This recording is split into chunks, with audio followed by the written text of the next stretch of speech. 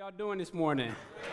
Good, good. Listen, I am excited to be before you. Always counted a real honor and privilege to stand before my church. I love this place. Anybody just love Epiff? Man, I love this place. I do. I love it. Paul says in 1 Timothy chapter 3, you don't have to turn there. 1 Timothy chapter 3, verse 15, Paul says that this is the church of the living God, the pillar ground in truth. Right, this is the foundation of truth, and so I love this place. So I'm here before you today, giving Pastor E a rest. And man, he's been going hard in 1 Corinthians, and we want him to be around for a while, so we're going to give him a rest today. I don't know about you, but I want to see him at 65, 70, 75, preaching the word of God. Amen. Can you imagine him with the towel hanging out in the back, walking like this, talking about Pladowski and all that? That's going to be amazing. I'm just telling you. We got to move from audio in the sermon to video in the sermons at that time. Amen. But thank God for Pastor E, my spiritual pops. I love that guy. Learning so much from him and just so humbled by who he is and how he loves Jesus. He loves Jesus, and I just appreciate him for that. All right, turn with me to 1 Kings chapter 17. That's where we'll spend our time today. 1 Kings chapter 17. If you don't mind, stand with us. If you don't have a Bible, there is, the scriptures are on the projectors. 1 Kings 17. We'll be in verses 8 through 16. Y'all know how we'll do. I'll start, and then y'all just jump in. Then the word of the Lord came to him. Arise, go to Zarephath, which belongs to Sidon, and dwell there.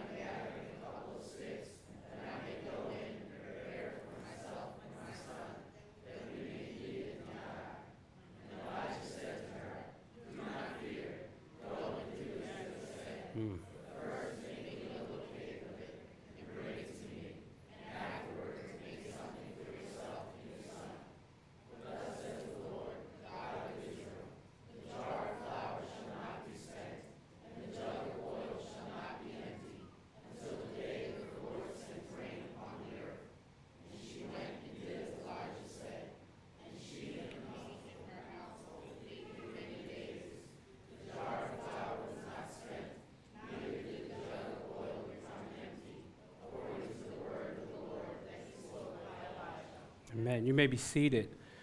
I want to preach from the topic of obedience, faith, and provision. Obedience, faith, and provision. Somebody say obedience. Say faith, and provision. Let's pray. Father, we come to you now in desperate need of your Holy Spirit's working. That spirit that rose Christ from the dead, that spirit that hovered over the waters, we need that spirit today. Pray that you would give us clarity of what you're saying to us. We pray that you would soften our hearts and open our ears. Father, so we lean desperately on you, and we're dependent upon you moving. In Jesus' name we do pray. Amen.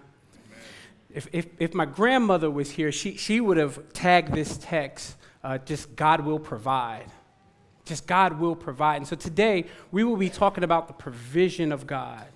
The provision of God. And so all throughout Scripture, especially in the Old Testament, you'll see where men tried to understand the characteristics of God, and they did that by naming him things. And so you'll see them name him Jehovah Shiloh, right? It means he's the Lord of peace. Or we'll see him be called Jehovah Sitkenu, which means the Lord God of our righteousness.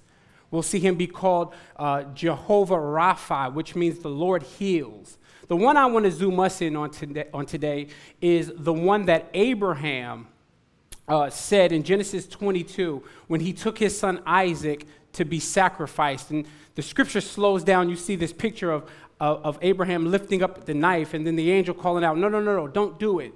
And then he looks over and sees a ram stuck in the thicket. And so after he sacrificed the ram, he named that place Jehovah Jireh, right? Jehovah Jireh, the Lord God that provides. So we're in a passage today where provision is taking place, and it's taking place through a miracle. Now, I love miracles because in the Bible and just in our lives, miracles can only take place, right, when we have came to our wits' end, right? We've exhausted all avenues. There's nothing else we can add. That is grounds for a miracle, and some of you are in that place right now.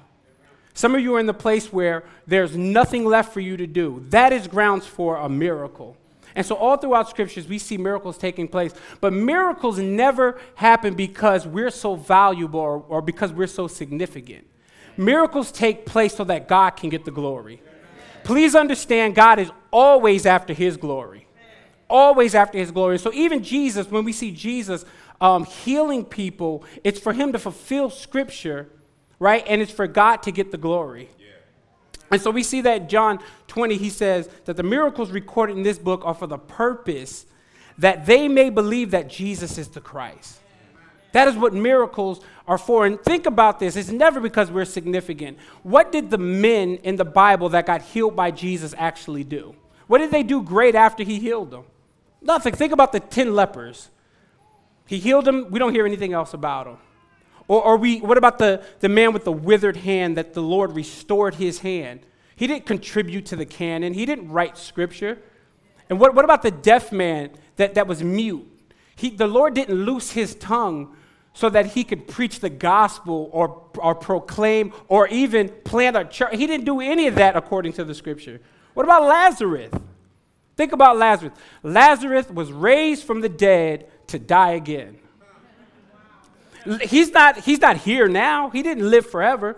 Scripture tells us he was at one feast, reclining at the table. That's all we hear. Nothing else. And so miracles point to the glory of God. Yeah. That is what miracles point to. And so today we're at a passage where the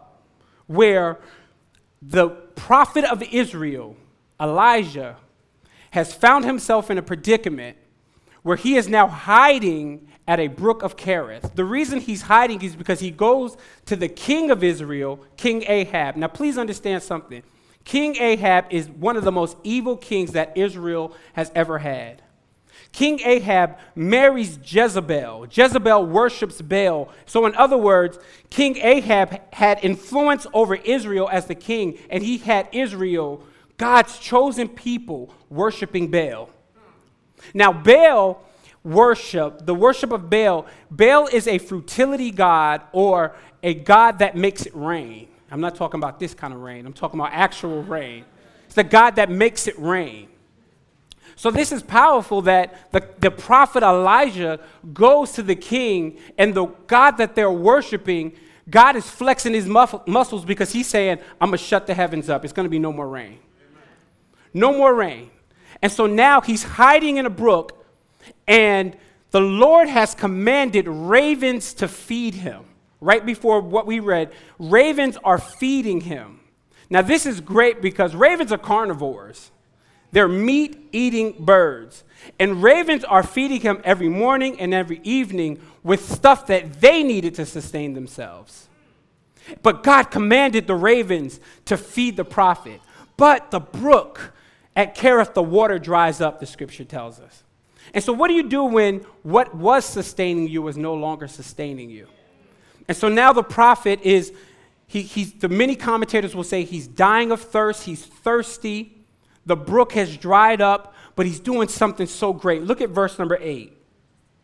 Then the word of the Lord came to him. This is great because he is now desperate for God to come through.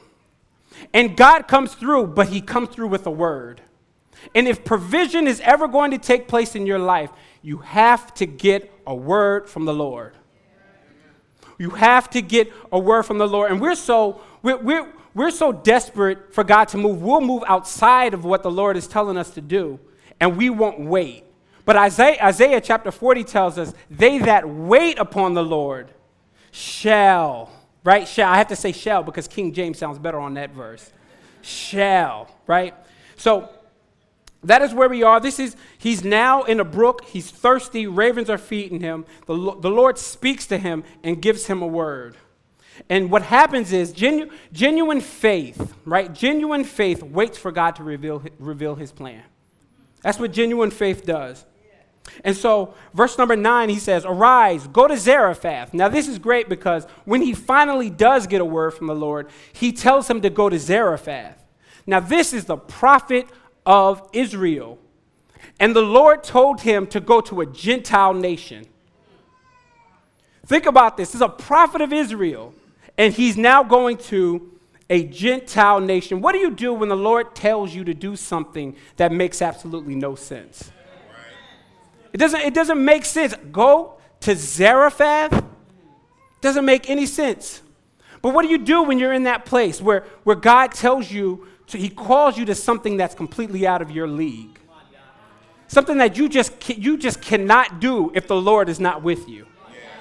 The Lord calls him to Zarephath. I'll never forget when the Lord called us to church plant, not just church plant in Brooklyn, but church plant in the inner city, an urban inner city. I love the inner city. But when he called us, we were living in the burbs, right? We were living by God's grace. We were living in a 4-bedroom house, a 2-car garage. I mean, it was a safe neighborhood. There was times where I left my iPad sitting on the back seat of my car with my doors unlocked, and I'd come in there, still be there. Now, I dare you to try that here. Try that here, and it won't be there. Your window will be messed up. But the Lord called us to something that didn't make sense to us. And so what do you do when you're in that place and he calls you to something? And real faith waits on God. And what real faith does is it has no regard for consequence. The Lord called me. I don't care what happens. This is stuff. The Lord has called you. This same thing that happens with Noah. Noah didn't know what rain was. The Lord called him to build an ark. He starts to build it, just like that.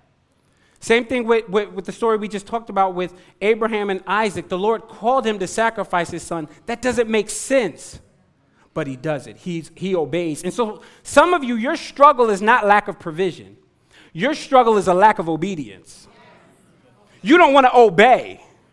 And the Lord told him to go to Zarephath. Not just Zarephath, but look what it says. Zarephath, which belongs to Sidon. This is interesting. He has to be obedient to go to Zarephath, which belongs to Sidon. And many of us need to learn what obedience is. Even our Lord learned it. Jesus learned it. Hebrews 5:8. Though he was a son, yet he learned obedience by the things he suffered. Right? And so he tells him to go to Zarephath of Sidon. Sidon is crazy because Sidon is literally under a curse. And the reason is, if you think back to Genesis 9, where Noah was planted a vineyard after he came off the boat. Now, we got to give him a pass. We got to give him a pass because you try to spend months on a boat with just family, you're going to need a drink too. I'm just saying. But he's now planted a vineyard, and he gets drunk. And the scripture says that Shem and Japheth walk in backwards so that they won't uncover his nakedness. But Ham doesn't do that. And so when he awakes from his drunkenness, he curses Ham, but he says, cursed is Canaan, your son. Y'all remember that? Cursed is Canaan. Canaan's firstborn son was Sidon. And so this is a crazy, ridiculous call from the Lord to go to Zarephath of Sidon. Let's keep moving, though. Verse number 9. Arise, go to Zarephath, which belongs to Sidon, and dwell there. Behold, I have commanded a widow to feed you. This is wild. He commands a widow. Now, in ancient times, if there was a famine, widows were the first ones to die off. The first ones to die off, because what was sustaining them, their support has already died. Their husbands has already died. So they're the poorest of poor. Yet God tells him to go not just to a widow. This is amazing, but a Gentile widow. So this is now the prophet of Israel, and the Lord commands him to go be sustained by a Gentile woman, which shows and points to the grace of our God. Because even Jesus talks about this in Luke chapter 4. He says, certainly there were widows in Israel. Certainly there were widows. But I didn't send you to any of them. I sent you to a Gentile widow. Which shows us that God accepted Gentiles way before the Jerusalem Council in Acts 15. He accepted Gentiles way before Peter got a vision to rise and kill and eat. Gentiles were already receiving the grace of God. And so he tells him, go be sustained by a widow. So he's rejected by a Jewish king, but he's welcomed by a Gentile widow. And so God provides in weird ways. You never know how the Lord is going to provide. I'll never forget, I went with Pastor E, my spiritual pops, to Canada. I was going to support him and make sure he was taken care of, and he had to preach. And so there's a point as an assistant, you know when it's your time to exit. When pastors start getting around each other, he was with his pastor friends, and when they start calling each other Doc, yo, Doc, you remember that, Doc? Doc, you remember that? That's when it's my time to exit, because he's talking with his people. So he was talking with pastor friends. I went and sat at a table to eat lunch with a group of guys I did not know. I didn't know any of them. But I began to share my heart for Brooklyn, begin to cast vision. I wasn't raising support. I just was talking to these guys having lunch. And a guy stops me, no lie. He stops me and says, hey, man, I'm your money guy. Talk to me. Now, hold on. Listen to me. Okay, listen to me. As a church planter, when you hear somebody say, I'm your money guy, it's golden right there. That's when the Lord is moving. And I got a Pentecostal background, so I almost spoke in tongues. I did. Almost spoke in tongues. Because he became, even when I called him to make sure we set up everything for the support, he says, hey, man, he picks up, hey, I want to put boots on the ground in Brooklyn. I've never met this guy before in my life. But he begins to automatically send checks. And some of you want to speak in tongues right now as well. But we're going to have order in here. Amen, amen. But God provides he provides in ways that we just can't expect. How many of you watch the Super Bowl? Super Bowl. So there's three types of people that watch the Super Bowl. The first person that watches the Super Bowl is that crazy dude, right, that's yelling at the TV. He usually goes to the games during the season with shorts on and below 18-degree weather with no shirt. He's painted all up. We think you're crazy if that's you, if you're in here. We think that person is crazy, and he's normally single. He's normally single. He lives with his mother. That's the guy. But that's the first type of person. If that's you, I bet you I'm spot on though. The second type of person that watches Super Bowl is somebody like me that just enjoys football. I'm not into the stats. I don't know high school stats. I don't know what high school these guys went to. I just enjoy watching football. And so I'll watch the Super Bowl. And many of you are in that place. The third type is normally females. The third type doesn't care anything about football. But they'll watch the Super Bowl for two reasons, right? They'll watch the Super Bowl for the halftime show and what else? For the commercials. Absolutely. In 2003, Super Bowl 37, never forget it, the Tampa Bay Buccaneers played the Raiders. It wasn't even a game. The Bucs smashed them, 48-21 or something like that. Anyway, during that Super Bowl, FedEx put out a commercial. And on this commercial, the theme of the commercial was the movie Castaway. Anybody remember that with Tom Hanks? Y'all remember that commercial? Cool. A lot of people remember it. During that commercial, the commercial showed this guy, a FedEx employee, stranded on an island for 5 years. And he had a package. And he said, when I get off this island, I'm going to deliver this package to whoever it's for. He gets off the island. He goes to deliver the package to this lady's house. Beard is nasty, hair is long. And the lady's like, oh, thank you. And she begins to close the door. And then he pushes the door open and says, wait. I really need to know what's in that package. It's been with me for 5 years. I need to know. And she opens it up and she's like, I don't know, just some little stuff, just a satellite phone, GPS, water purifier, some seeds. And so everything that this man needed was in a package that he did not open. And so some of you, the Lord has called you to some stuff, and you have a package from God, and you're not opening it. Because he provides in ways that we don't know. You think that the prophet of Israel thought that he was going to be sustained by a Gentile widow in Zarephath? That wasn't even on his radar. But the Lord used it to provide for him. The Lord used it. Verse number 10. Let's look at verse 10. So he arose and went to Zarephath, and when he came to the gate of the city, behold, a widow was there gathering sticks. Hold on. So she's already preparing provision before he even makes a request. He doesn't even make a request to her yet. And so some of you need to understand that provision normally starts before you even ask. The Lord is already getting the ball rolling. He's already got it rolling. And this is the same thing we see with Jacob and his family, right? Jacob and his family go to Egypt to get food because of the famine. And who did the Lord prepare to provide for them? Their son Joseph. And so provision for them didn't start when they asked for food. Provision started when Joseph was still in the pit. And that is how the Lord gets the ball rolling. Same thing with the Jews and Haman in the book of Esther.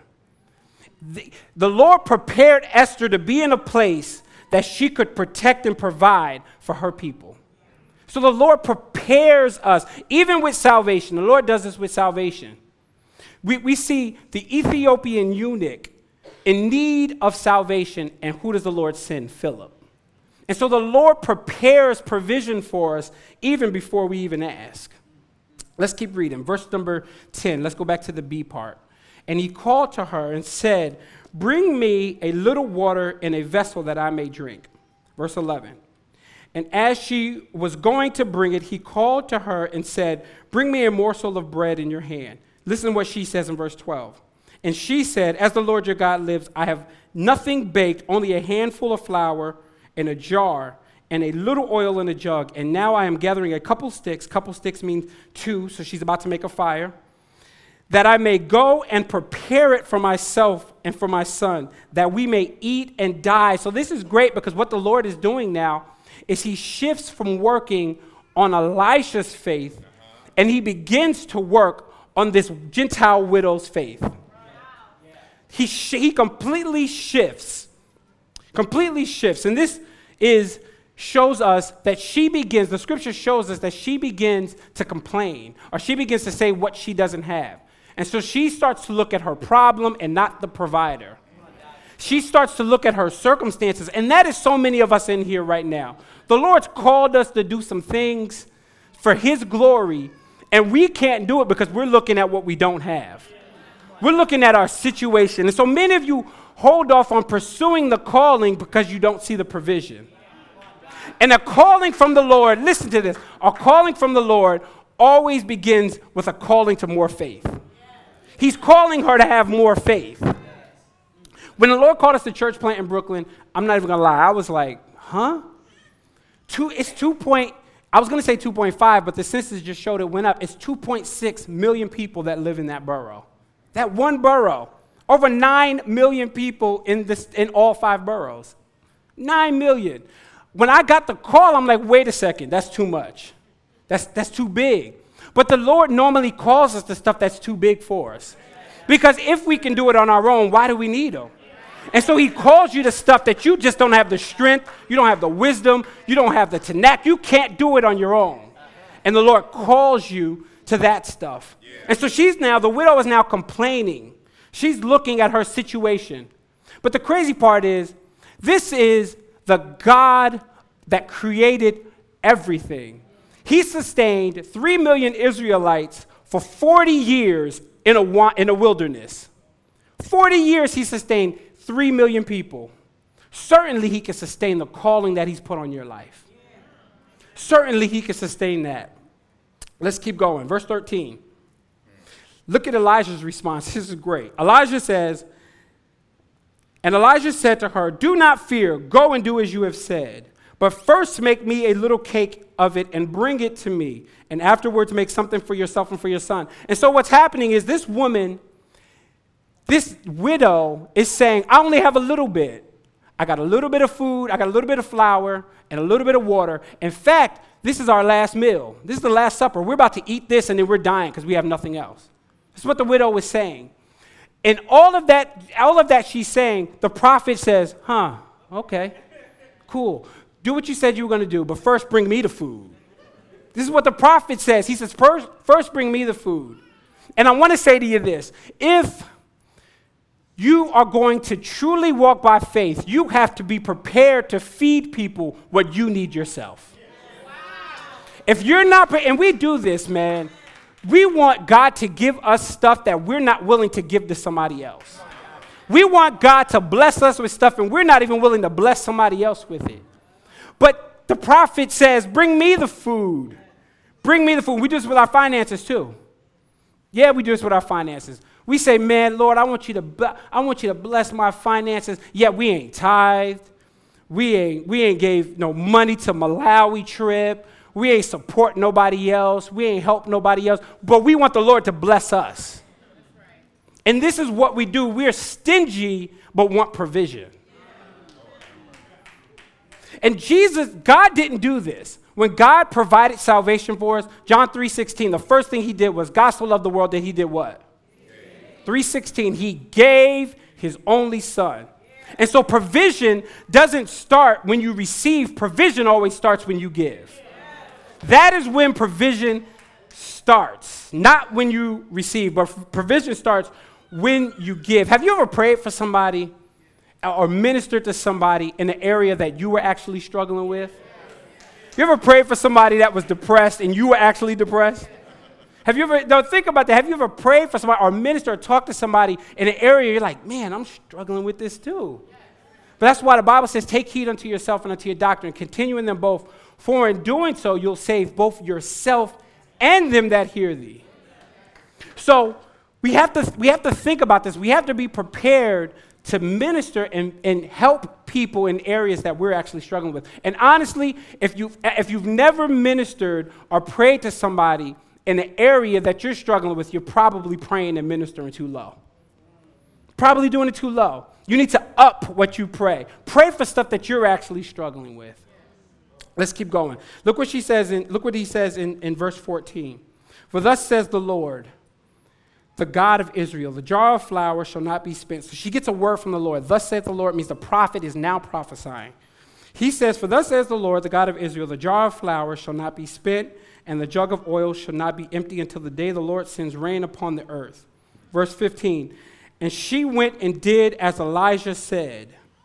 And she and he and her household ate for many days. Verse 16, the jar of flour was not spent, neither did the jug of oil become empty, according to the word of the Lord that he spoke by Elijah. So basically, this woman, this widow, ate according to, if you go to chapter 18, verse 1, and Luke 4, where Jesus talks about this passage, you'll see that she ate for 3 years and 6 months. Because she ate until it rained. And it didn't rain for 3 years and 6 months. So she gave one meal away and ate for 3 years and 6 months. This ain't no prosperity message. I'm just telling you the Lord will provide. The Lord will provide. And so she eats while she's probably looking around and sees others dying off. The grace of the Lord is sustaining her because she gave and the Lord started providing for her. And so some of you, as I'm closing, you've been called to very specific stuff. Some of you are probably looking at your credit, like, I can't do this. Some of you have been called to open businesses. Some of you have been called to foreign missions, and you don't have the support needed. Some of you it's something as simple as going back to school. You've been called to go back to school, right? How many know that that's a calling to go back to school?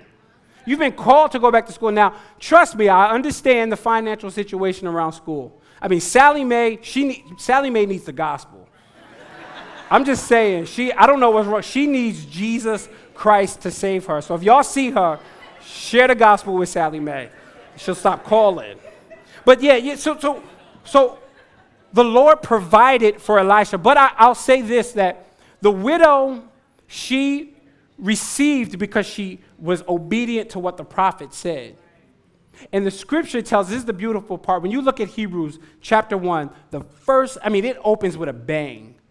Hebrews says that in former days, right, the Lord spoke to us by prophets. He spoke to our fathers by prophets. But in these former days, in these days to come, he's speaking to us by his son. And so obedience for provision starts when you are submitted and obedient to the Lord Jesus Christ. Because here's the truth of the matter. God provided our greatest need. And our greatest need was salvation. And God gave provision and made a way for that. And so God comes down. He sends Jesus Christ. He comes down on earth, lives a perfect life. 33 years of perfection is put on our sin and shame. And now we stand before God, and we don't say, well, I did this, and this day was a good day. I mean, even that he will crush because of his holiness. But we get to stand before God and point at Jesus and say, he did it. He did it all. He's provided salvation for us. And so I just want to encourage you to trust the Lord that he provides. And many of you need more faith. You need to trust in God's provision, right? Whatever he's calling you to do. I don't even know what he's calling you to do, but trust God in whatever it is, right? Don't let your lack of provision stop you from trusting God. Trust him anyway. Let's pray. Father, I thank you so much for how you provide. Father, you provided for Elijah while he was at the brook at Kerith with ravens. Thus he's fulfilling Matthew 6, Lord, where you said, do not I care? Aren't you more valuable than the birds of the air? And so, Father, we thank you so much for provision. We pray that you would stretch us more in our faith. Stretch us to believe you more.